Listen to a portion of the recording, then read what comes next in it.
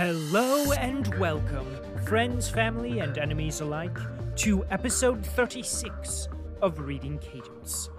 I am your host, the displaced Wisconsinite, Phil Olson, and today we continue reading through War and Peace with chapters 23 and 24.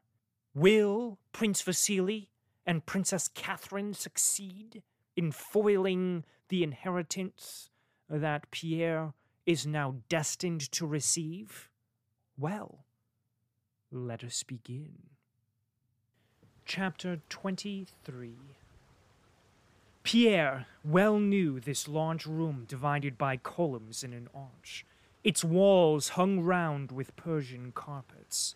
The part of the room behind the columns, with a high silk-curtained mahogany bedstead on one side, and on the other an immense case containing icons, was brightly illuminated with red light like a Russian church during evening service.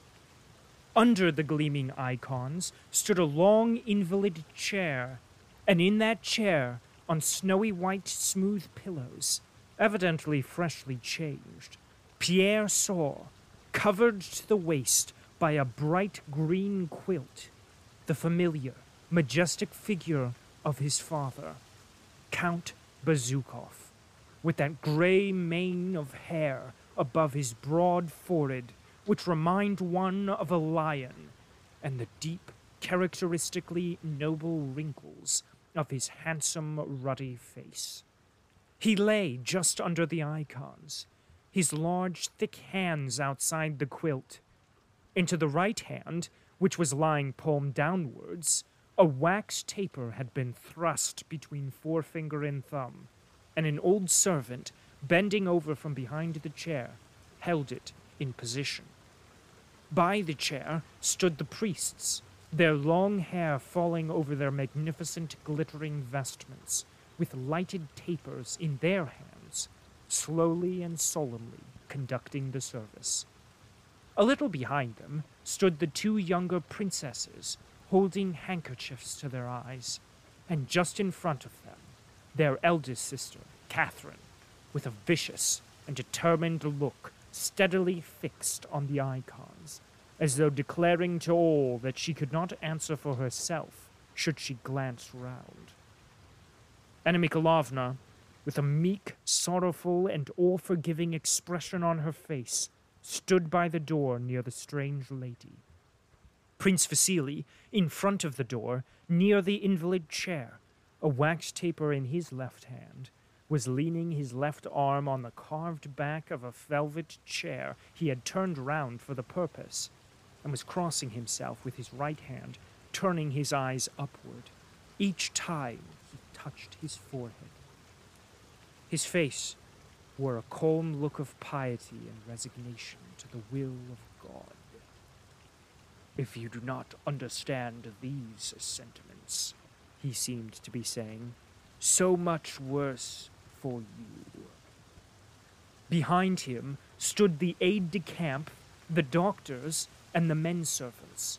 The men and women had separated, as in church. All were silently crossing themselves, and the reading of the church service, the subdued chanting of deep bass voices, and in the interval sighs and the shuffling of feet, were the only sounds that could be heard. Anna Mikhailovna, with an air of importance that showed that she felt she quite knew what she was about, went across the room to where Pierre was standing and gave him a taper. He lit it, and, distracted by observing those around him, began crossing himself with the hand that held the taper. Sophie, the rosy, laughter-loving youngest princess with the mole, watched him. She smiled, hid her face in her handkerchief, and remained with it hidden for a while. Then, looking up and seeing Pierre, she again began to laugh. She evidently felt unable to look at him without laughing, but could not resist looking at him. So to be out of temptation, she slipped quietly behind one of the columns. In the midst of the service, the voices of the priests suddenly ceased. They whispered to one another, and the old servant who was holding the count's hand got up and said something to the ladies. Anna Mikhailovna stepped forward and, stooping over the dying man, beckoned to Lorraine from behind her back. The French doctor held no taper. He was leaning against one of the columns in a respectful attitude, implying that he, a foreigner, in spite of all the differences of faith, understood the full importance of the rite now being performed, and even approved of it. He now approached the sick man with the noiseless step of one in full vigor of life, with his delicate white fingers raised from the green quilt the hand that was free, and turning sideways, felt the pulse, and reflected a moment. The sick man was given something to drink. There was a stir around him.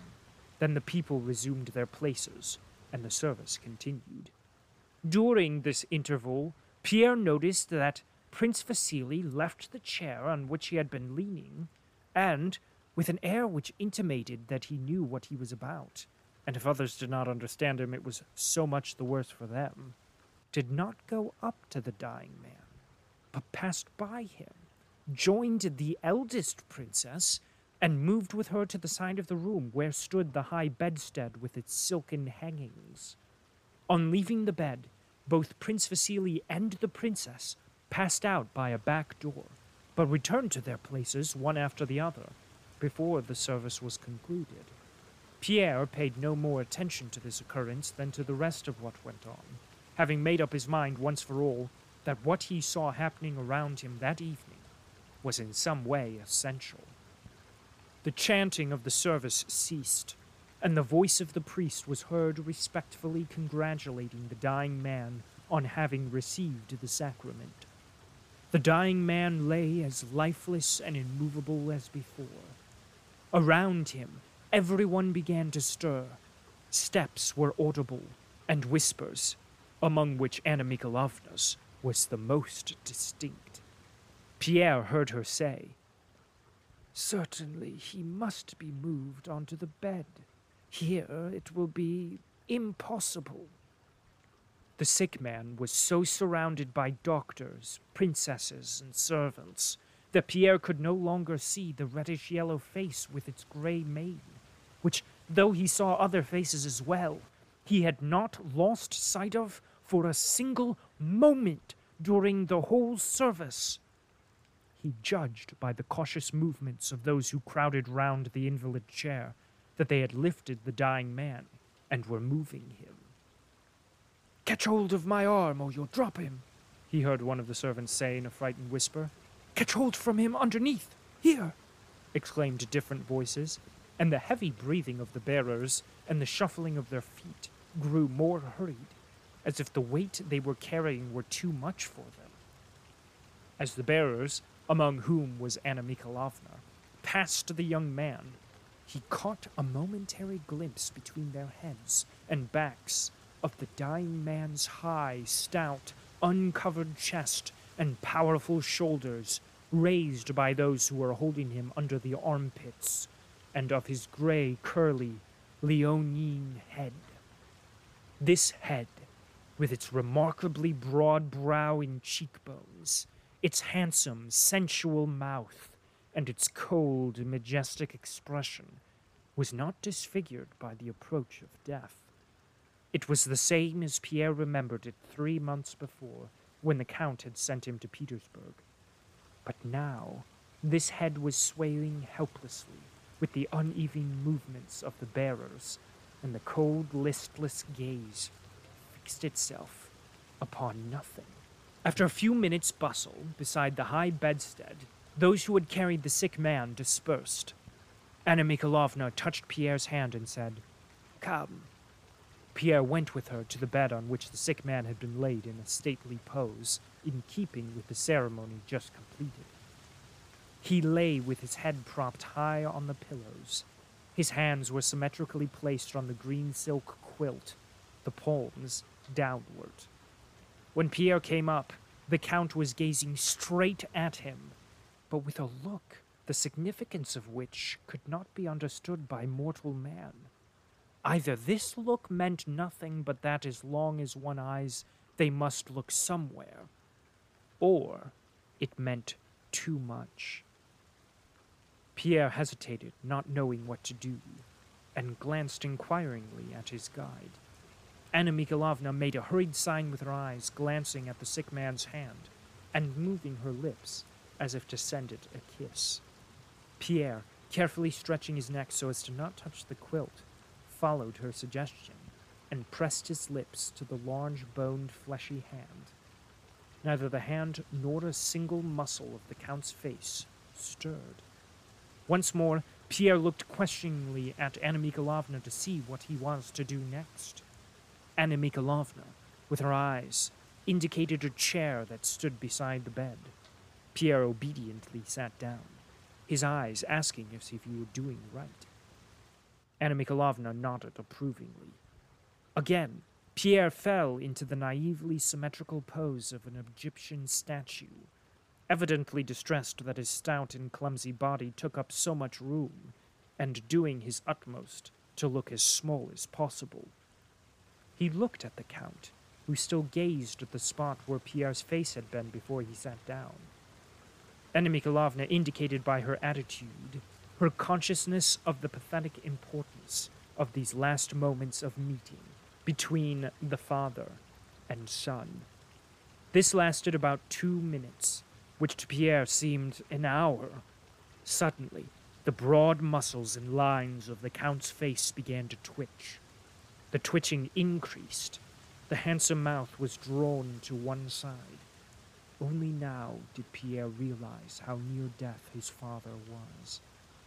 And from that distorted mouth issued an indistinct, hoarse sound. Anna Mikhailovna looked attentively at the sick man's eyes, trying to guess what he wanted. She pointed first to Pierre, then to some drink, then named Prince Vasily in an inquiring whisper, then pointed to the quilt. The eyes and face of the sick man showed impatience. He made an effort to look at the servant who stood constantly at the head of the bed. "Wants to turn on the other side," whispered the servant, and got up to turn the Count's heavy body toward the wall. Pierre rose to help him.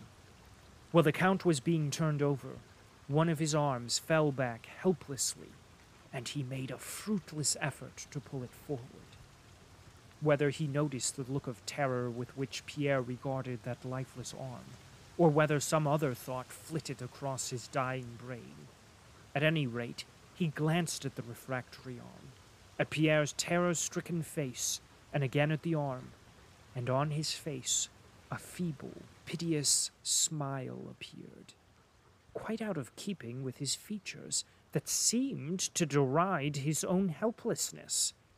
At sight of this smile, Pierre felt an unexpected quivering in his breast and a tickling in his nose, and tears dimmed his eyes. The sick man was turned onto his side with his face to the wall. He sighed. "He is dozing," said Anna Mikhailovna, observing that one of the princesses was coming to take her turn at watching. "Let us go." Pierre went out. End of chapter 23. Chapter 24.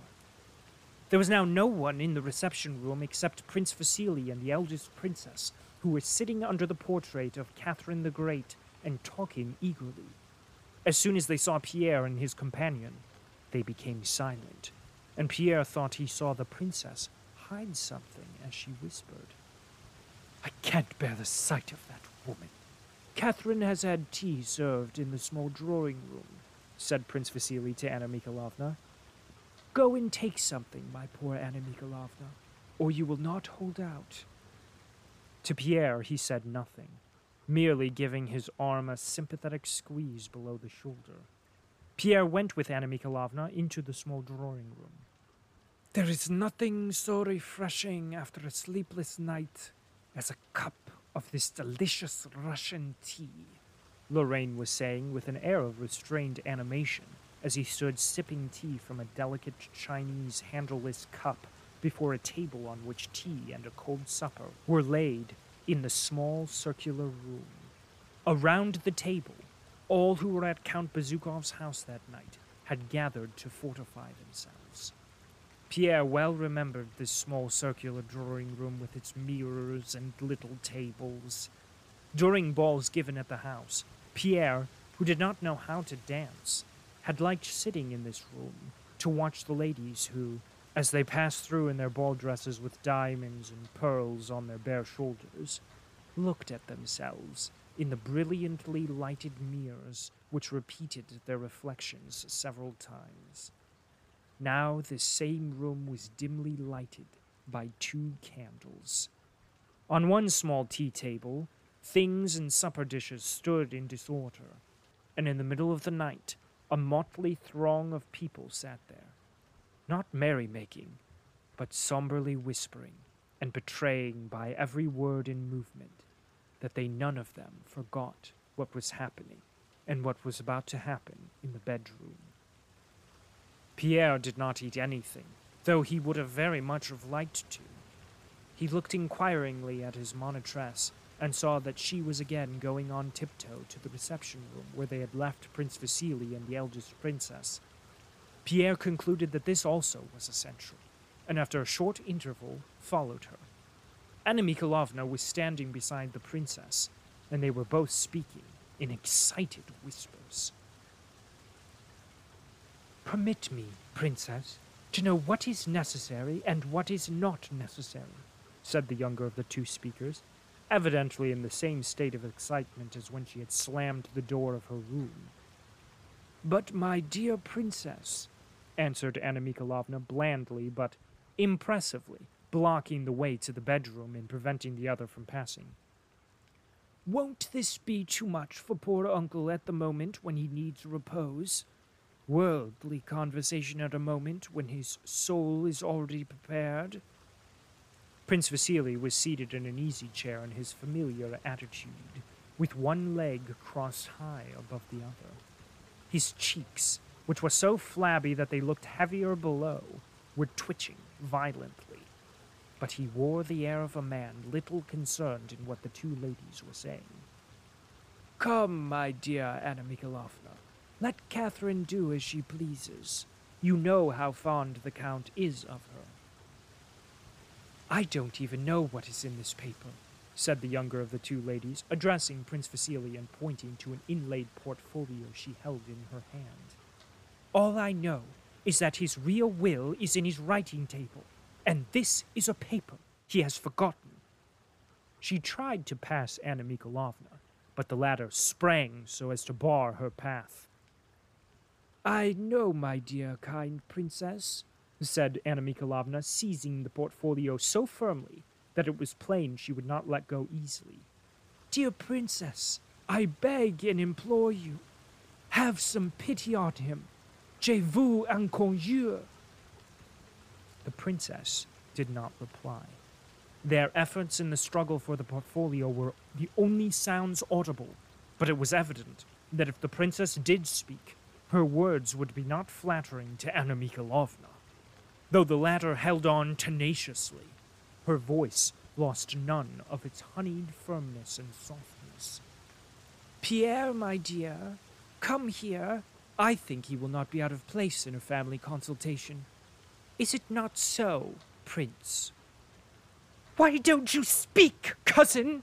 suddenly shrieked the princess, so loud that those in the drawing-room heard her and were startled. "Why do you remain silent when heaven knows who permits herself to interfere, making a scene on the very threshold of a dying man's room? Intriguer!" she hissed viciously, and tugged with all her might at the portfolio. But Anna Mikhailovna went forward a step or 2 to keep her hold on the portfolio, and changed her grip. Prince Vasily rose. "Oh," said he with reproach and surprise, "this is absurd! Come, let go, I tell you!" The princess let go. "And you too!" But Anna Mikhailovna did not obey him. "Let go, I tell you! I will take the responsibility. I myself will go and ask him. Does that satisfy you, But Prince, said Anna Mikhailovna, after such a solemn sacrament, allow him a moment's peace.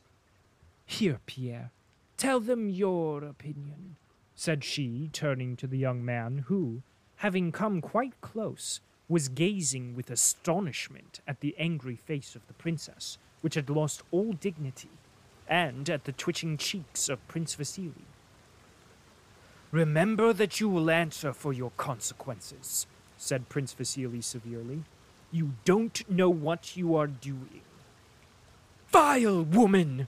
Shouted the princess, darting unexpectedly at Anna Mikhailovna and snatching the portfolio from her. Prince Vasily bent his head and spread out his hands.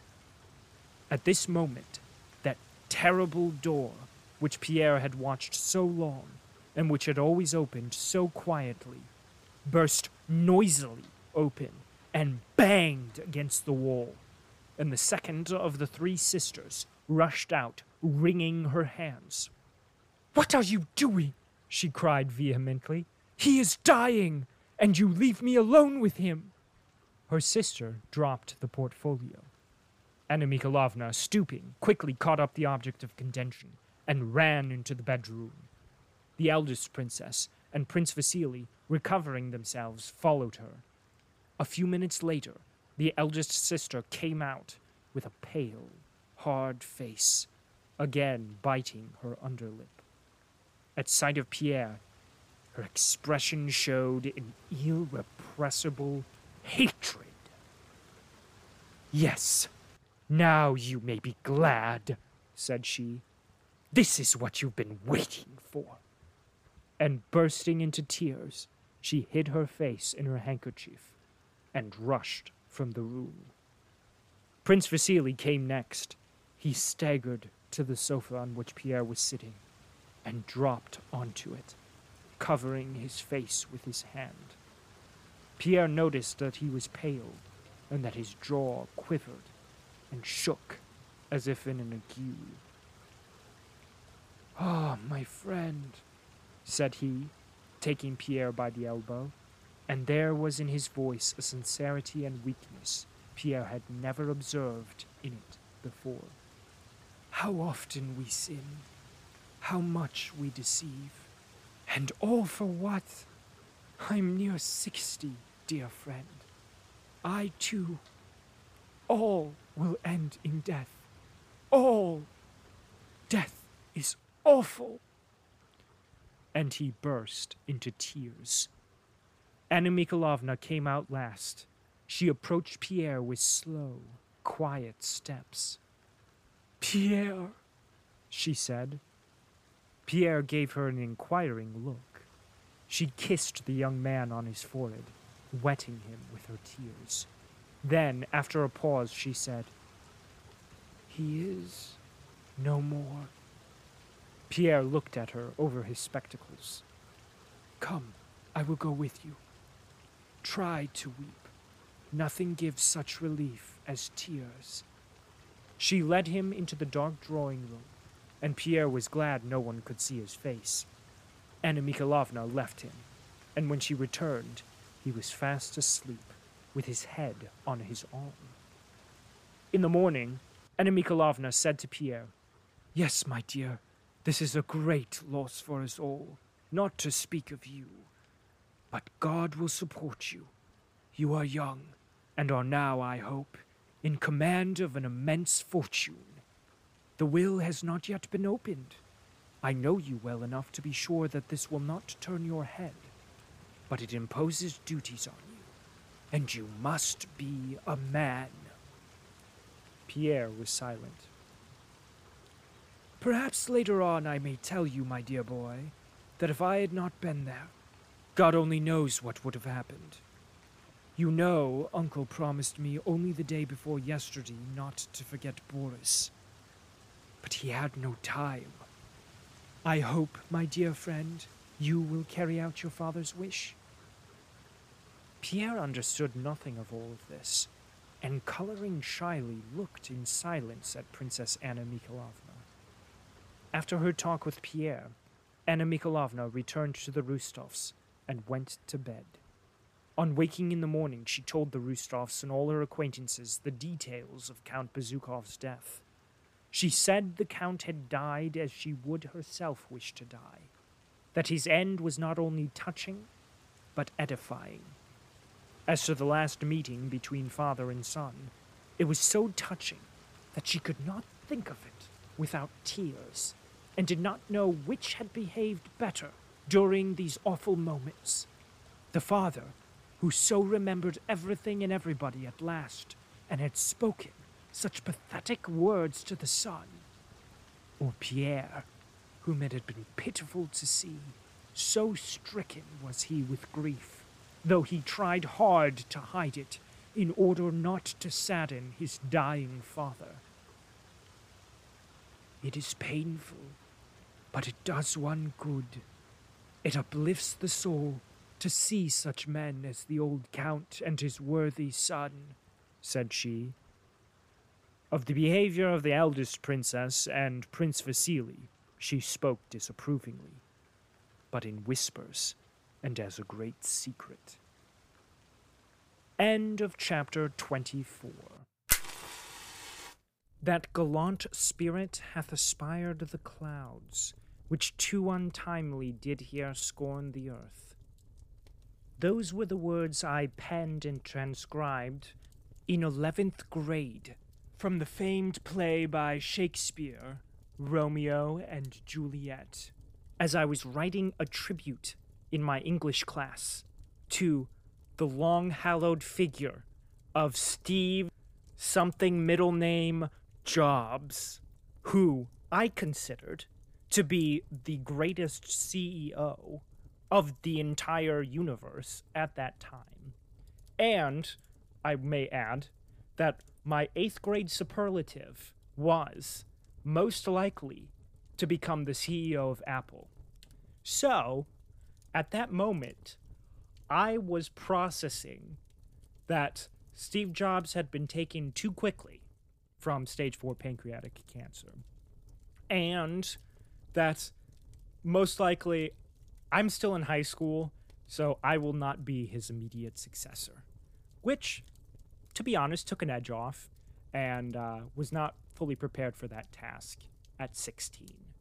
But I say this anecdote because here we have the man, Count Vladimirovich Bezukhov, Pierre's father, Prince Vasily's father, men of two different ages, Pierre in his mid-20s and Prince Vasily in his late 60s.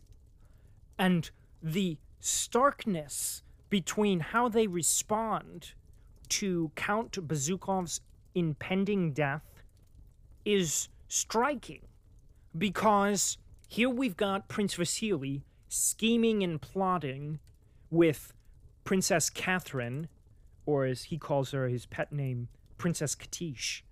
No clue where that comes from. Maybe it's a Russian thing, I don't know. But he and her are plotting and scheming, and so they've got this whole grand idea. They're going to replace the original will that was in this inlaid portfolio that was being carried by Princess Catherine when Anna Mikhailovna caught up to her. That will they were going to replace so that it would be the one that would be read, the one that stated them and not Pierre as recipients of his fortune. Well, it failed, much to the determination of Anna Mikhailovna, and also Count Bezukhov, who passed away. Here we've got Pierre, the most oblivious dude on the planet, but also a man, uncaring that he could be a potential recipient of this fortune that his father is leaving, which is why he is probably the best equipped person to handle it, because he now has this selfless attitude, yet he is a little naive. But the difference between Princess Catherine and Prince Vasily's response to Count Bezukhov's death makes all the difference in the world. Prince Vasily, in his old-aged wisdom, recognized, in the end, you can't take your wealth with you. You just can't.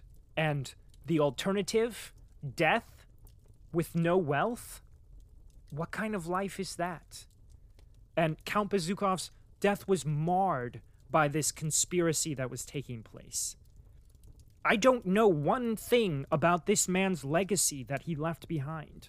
All I know is he was assigned great wealth and fortune, and it was hemmed and hawed between, Anna Mikhailovna trying to get it for Pierre for some reason, and Prince Vasily and Princess Catherine and company.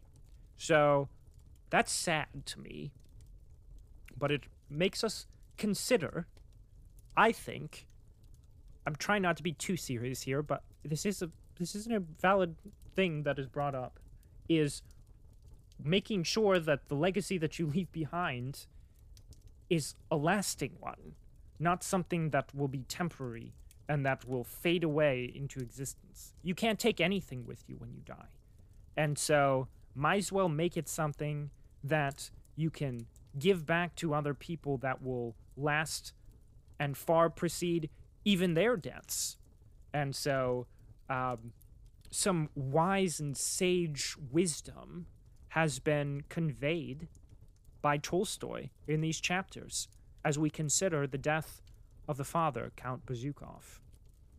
So as a sneak preview, we are nearing, finally, the end of part 1 out of, I think it's 5 parts of War and Peace.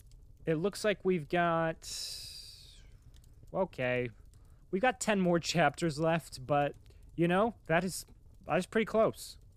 No, 9 more chapters left. We've got 9 more chapters left. But still, that's what, 5 more episodes of this? And then we finally make it... Oh, crap. Hang on. Oh, shoot. We have 4 more chapters left. So that's 2 more weeks of Book 1 of War and Peace. And my mistake, Book 1 out of Book 15 each have moderately 20 chapters in them. And then we've got first epilogue and second epilogue, which average out to 12 chapters apiece. So, I may see you in 2022 around this time, and we may have finally gotten to Book 12. Or perhaps I have gone insane and just ended this. But I feel like this is a seminal book for all people to read and understand, which is why I'm reading it and persevering through it. So you don't have to. And maybe I've caught you at the time when you have been going back through my many, many long episodes and have finally arrived at this point in the story, as I have already completed the reading of War and Peace, in which case, what are you worried about? Keep on reading, man. Keep on listening, because boy howdy, it's gonna get good. So thank you all so much for listening to another episode of Reading Cadence. I am your host, Phil Olson, as they say in show business. That's all he wrote.